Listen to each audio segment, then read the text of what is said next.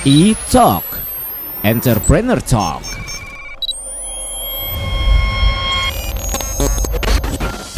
Oke Pop Lovers, balik lagi di E-Talk pastinya dong. Entrepreneur Talk, ada Abizaki yang selalu hadir membawa tamu-tamu spesial, orang-orang muda yang keren-keren deh pokoknya. Kali ini di studio Pop FM kita sudah kedatangan tamu lagi nih, 3 orang muda yang hebat benar. Kita sapa dulu deh. Ada Norlaili, ada Rahma, dan juga ada Wahyu dari Gesture Linguistik. Halo. Halo. Hai. Gimana kabar kalian? Sehat? Alhamdulillah. Luar Ya biasa walaupun ya. Jakarta panas banget ya. Ngomong-ngomong, mereka ini adalah salah satu finalis dari bootcamp YCSE Academy. Selamat ya. Terima kasih. Alhamdulillah. Kita ngomongin tentang bisnis kalian nih, Gesture Linguistik. Pertama yang harus aku tanyain dulu, Gesture Linguistik ini bisnis apa sih dan berdirinya kapan? Siapa yang mau jawab? Leli boleh, silakan. Iya. Semuanya kan berawal dari mimpi ya teman-teman. Nah, kita mulai masih berupa mimpi itu bulan Desember 2018. Oke. Dan ingin memulai untuk merealisasikannya 2019 pertengahan. Oke. Bulan Juli. Nah, pada waktu itu sebenarnya kita bingung mau merealisasikannya pakai apa kayak gitu kan. Soalnya ini adalah usaha yang membutuhkan teknologi. Oke. Social enterprise yang berbasisnya teknologi. Jadi kita awalnya itu konsepnya gimana caranya orang yang tuli ketika lagi ngomong terus di-scan pakai kamera biasa, langsung keluar teksnya dia lagi ngomong apa. Oh wow. Oke. Dan ini memang masih belum ada kan ya di Benar-benar tingkat ini internet. unik banget nih. Makanya namanya Gesture Linguistik. Iya. Sederhana gitu sebenarnya, cuman pengen ngelihat orang yang pakai sign language langsung bisa diterjemahin ke teks kayak gitu. Tuh kayak ide yang secara nggak langsung masuk gitu loh ke otak, terus habis itu langsung ceplos, kemudian oke. jadilah itu. Nah, kalau kita ngomongin tentang konsep bisnis dari Gesture Linguistik ini seperti apa sih, Leli? Ya, iya. Pada akhirnya kan tadi kita menurunkan konsepan teknologinya kita. Yang tadinya seperti itu wow banget, kita ubah jadi mendigitalkan kamus bahasa isyarat. Oke. Di situ konsep bisnisnya kita jualan ada 2 model. Yang pertama itu kita pakai freemium metode. Oke. Jadi orang bisa banget download secara gratis dan pakai, tapi cuma 10 video yang bisa diakses. Oke. Kalau misalkan pengen dapat full package di mana itu 1.500 kata lebih yang udah ada, itu harus bayar kayak gitu. Oke. Nah, ada juga yang kedua bisnis model kita namanya crowdsourcing. Apa itu? Nah, teman-teman kalau lihat Duolingo itu ngambil uangnya bukan dari semua usernya kan? Oke. Nah, kita juga akan menerapkan seperti itu. Kita mendekati para pemerintah, government, companies, terus juga NGOs yang emang benar-benar butuh untuk melatih para workernya mereka bisa bahasa isyarat dan juga ramah sama disabilitas. Oke. Ini berarti menjadi unique selling point juga dari Gesture Linguistik ya, bisa kita bilang begitu ya. Oke, kalau ngelihat peluang bisnis yang seperti ini seperti apa? Ini gede banget sih Mas. Yang pertama karena di dunia internasional itu udah ada international agreement. Di SDGs pun juga poin-poin untuk ramah ke disabilitas masuk. Di Indonesia pun ada regulasi minimal setiap institusi 1-2% workernya harus disabilitas. Oke, jadi kalau ngomongin tentang peluang bisnis, kuenya besar lah ya. Iya. Oke. Tapi dari semua bisnis, kita ngomongin tentang target market. Menyasar berarti lebih ke pemerintah apa tadi? Apa aja target marketnya?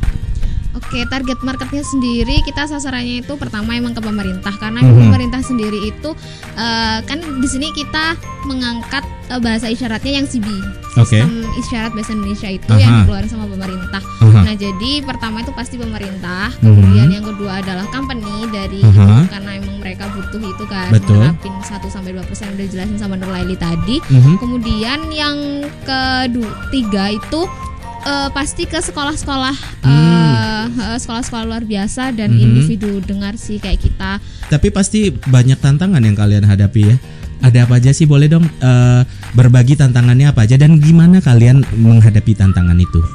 Karena saya kan lebih condong backgroundnya dari IT, jadi tantangannya tuh lebih ke arah pengembangan. Kalau dari saya pengembangan aplikasinya, kan memang kita aplikasinya udah launching di Play Store dan bisa langsung di download, namanya G-Strip Link ya, gitu. Jadi teman-teman bisa download. Nah itu juga tantangannya dalam pengembangannya juga memakan waktu, kemudian setiap kata yang diinput dan juga video yang akan dimunculkan di aplikasi itu juga butuh waktu. Di situ tantangannya. Selain itu juga ternyata ketika kita ke Jakarta tuh banyak pengguna iOS di sini dan membutuhkan juga pengembangan di iOS, dan akhirnya itu jadi tantangan kita juga dan peluang juga untuk bisa dikembangkan di iOS. Ada tambahan dari Lely boleh? Ada dong Mas. Apa tuh? Nah ini yang paling besar, soalnya realitanya di lapangan ini terbagi jadi 2 grup pembela. Wah seru nih kayaknya. Gimana? Ada bahasa isyarat aliran CB sama Bisindo. Oh gitu. Ibaratkan kalau kita punya bahasa nasional nih. Nah, yang bahasa resminya itu CB sama dengan bahasa nasional Indonesia. Nah, Bisindo itu sama dengan bahasa daerah, bahasa Jakarta, bahasa Malangan, Jawa, Sambas, kayak gitu-gitu. Dari situ kalau kita kan kemarin kita udah approach ke beberapa komunitas dan mereka prefer untuk ke bahasa yang daerah. Sama lah kayak kita kalau orang daerah ketemu sesama daerah pasti. Betul, akan lebih nyaman kalau ngobrolnya bahasanya gitu. Sesama kita gitu ya. Tapi kalau mereka ngomong sama yang di luar daerah mereka sesama tuli itu akan mereka kesulitan lagi kayak gitu. Sebenarnya itu bukan tantangan sekaligus peluang buat kita sih, karena emang dari aplikasi kita juga CB itu kan istilahnya mempersatukan bahasa dari mereka gitu loh. Terus kita di sini tuh juga biar si orang dengar kayak kita itu bisa paham bahasa mereka kayak gitu sih, karena emang kita lebih menekankan buat kita gitu bisa mengerti mereka, bukan mereka yang bisa mengerti kita. Coba kita balik jadi kayak gitu gitu sih Mas. Ini makin menarik nih sama mereka ngobrolnya di iTalk ya. Tapi tetap stay tune ya di iTalk karena kita akan balik lagi habis yang satu ini. iTalk, Entrepreneur Talk.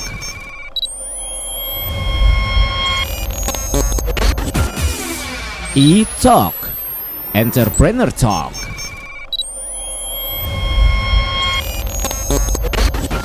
Balik lagi di iTalk, Entrepreneur Talk. Ada anak-anak muda yang hebat kali ini. Ada Nurlaili, ada Rahima, dan Wahyu dari Gestur Linguistik.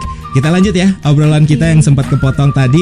Kita ngomongin kalian ini baru aja kelar di bootcamp YCSE Academy. Berbagi pengalaman juga dong. Hal apa sih yang kalian dapat selama bootcamp ini? Kalau misalkan buat saya sendiri sih belajar bagaimana tentang manajemen sumber daya.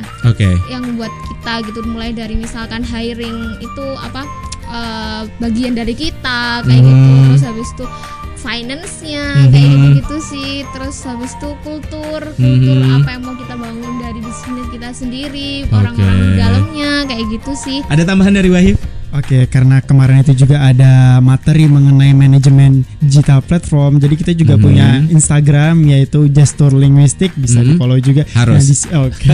Di situ kita belajar tuh bagaimana mengelola sosial media supaya bisa menjadikan platform untuk mengkampanyekan social impact yang kita punya gitu. Jadi kita kayak harus membagi apa yang akan diposting, apa yang akan dibuat story dan dipelajari segala macam, semua ya benar-benar komplit. Nah sekarang kita ngomongin tentang kompetitor. Sebuah bisnis pastilah ya ada pemain lain. Kalau kalian di Gestur Linguistik gimana nih ngadapin kompetitor atau pemain lain di bisnis ini? Nah alhamdulillahnya dari Gestur Linguistik tuh di Indonesia baru pertama ada aplikasi yang mampu menerjemahkan bahasa isyarat sampai mencapai 1.500 kata. Memang targetnya itu hingga 3.000 yang udah distandarisasi sama pemerintah, itu 3.000. Tapi yang memang untuk kompetitor masih belum ada yang sampai bikin hingga 1.500 kata. Mungkin cuma anak-anak skripsi yang hanya sampai 100 kata atau beberapa saja. Jadi memang baru ini yang ada di Indonesia gitu. Nah sekarang kita ngomongin tentang strategi menghadapi pasar nih. Gimana dari Gestur Linguistik untuk menghadapinya? Lely boleh? Yang pertama, sosial media itu punya power yang kuat banget kan, sangat. Yang kedua, kita juga bakal ngadain talk ya, perbincangan mengenai disabilitas, dan di situ kita menyelipkan untuk mempromosikan gestur linguistik ini di Malang tentunya. Di Malang, oke. Terus habis itu kita juga approach ke pemerintah melalui audiensi sama ke company kayak gitu untuk menawarkan jasa kita. Kalian ini orang-orang muda ya kan, sudah memulai bisnis di umur yang muda banget. That's good. Tapi banyak juga anak muda yang lagi dengerin kita mungkin kali ini pengen memulai bisnis, mungkin pengen seperti kalian tapi bingung harus ngapain pertamanya. Ada juga yang sudah mulai bisnis hampir setahun, sudah mulai banyak cobaan, mulai goyang nih mental nih. Ada tips dong, pasti yang beda-beda nih tipsnya. Boleh dong satu-satu ngasih tips untuk yang lagi dengerin kita?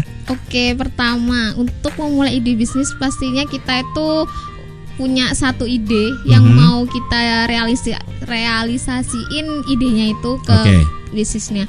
Nah, pertama itu mungkin dari saya maulah ambil resiko. Pasti semuanya tuh ada resiko gitu. Betul. Kan. Nah, pas langkah pertama itu lakukan usaha kecil untuk mewujudkan idenya tadi menjadi peluang bisnis yang kalian anggap itu sebagai peluang bisnis kalian. Oke, dari siapa lagi nih? Wahyu, boleh tipsnya dong? Kalau kita sudah berhasil nih mencoba memulai idenya kemudian menjadi suatu peluang bisnis, maka kita harus, yang paling penting itu adalah konsisten dan tetap semangat juga sih. Yang penting konsisten itu. Jadi kita konsisten sama kolaborasi penting. Jadi kita nggak bisa berdiri sendiri, kita harus campur, karena seperti Mbak Nurlaili dari pendidikan luar biasa, kemudian saya juga dari IT, maka kita kolaborasi bisa membuat suatu aplikasi ini. Dari Laili boleh dong? Oke, kalau aku mau mengutip kata-kata Mas Jekma dulu deh. Oke, mantap. Jadi kalau kata beliau, misalkan kita punya ide besar dan ingin mewujudkannya, sebenarnya bukan uang yang terpenting, tapi temukanlah orang-orang muda yang sefrekuensi dan sevisi sama kamu. Dan kita udah ngebuktiin itu sampai sekarang. Kita nggak punya uang, asalkan kita punya visi, punya teman-teman yang sefrekuensi, yang mau nangis-nangis bareng, susah-susah bareng. Gitu tuh uang dan segala peluang akan datang sendirinya kok. Sosial media tadi udah sempat disinggung sih, tapi mungkin lebih detailnya ada di mana aja kalian di sosial media? Oke, untuk saat ini kita masih kampanye melalui Instagram saja, bisa di follow Gestur Linguistik. Mungkin bisa di spelling? Oke, jadi spellingnya itu gestur, terus linguistiknya pakai C, jadi Gesture Linguistik. Oke. Bisa di follow ini biar gampang gitu, jadi bacanya Gesture Linguistik. Oke deh kalau gitu di Instagram ya bisa di follow. Kalau yang penasaran sama obrolan kita mungkin bisa DM aja langsung, nanti ada Mimin yang jawab ya di DM nya. Oke deh kalau gitu kalian bertiga terima kasih loh waktunya sudah datang ke Pop FM. Sukses terus, mudah-mudahan suatu hari kita bisa ketemu lagi ngobrol-ngobrol hal yang lebih seru lagi tentang gestur linguistik ya. Amin. Terima kasih sekali lagi loh. Oke deh Pop Lovers, itu dia obrolan kita sama gestur linguistik kali ini di It Talk. Tungguin tamu-tamu lain gak kalah seru loh. Tetap stay tune ya di It Talk Entrepreneur Talk. Abizaki pamit. Bye bye.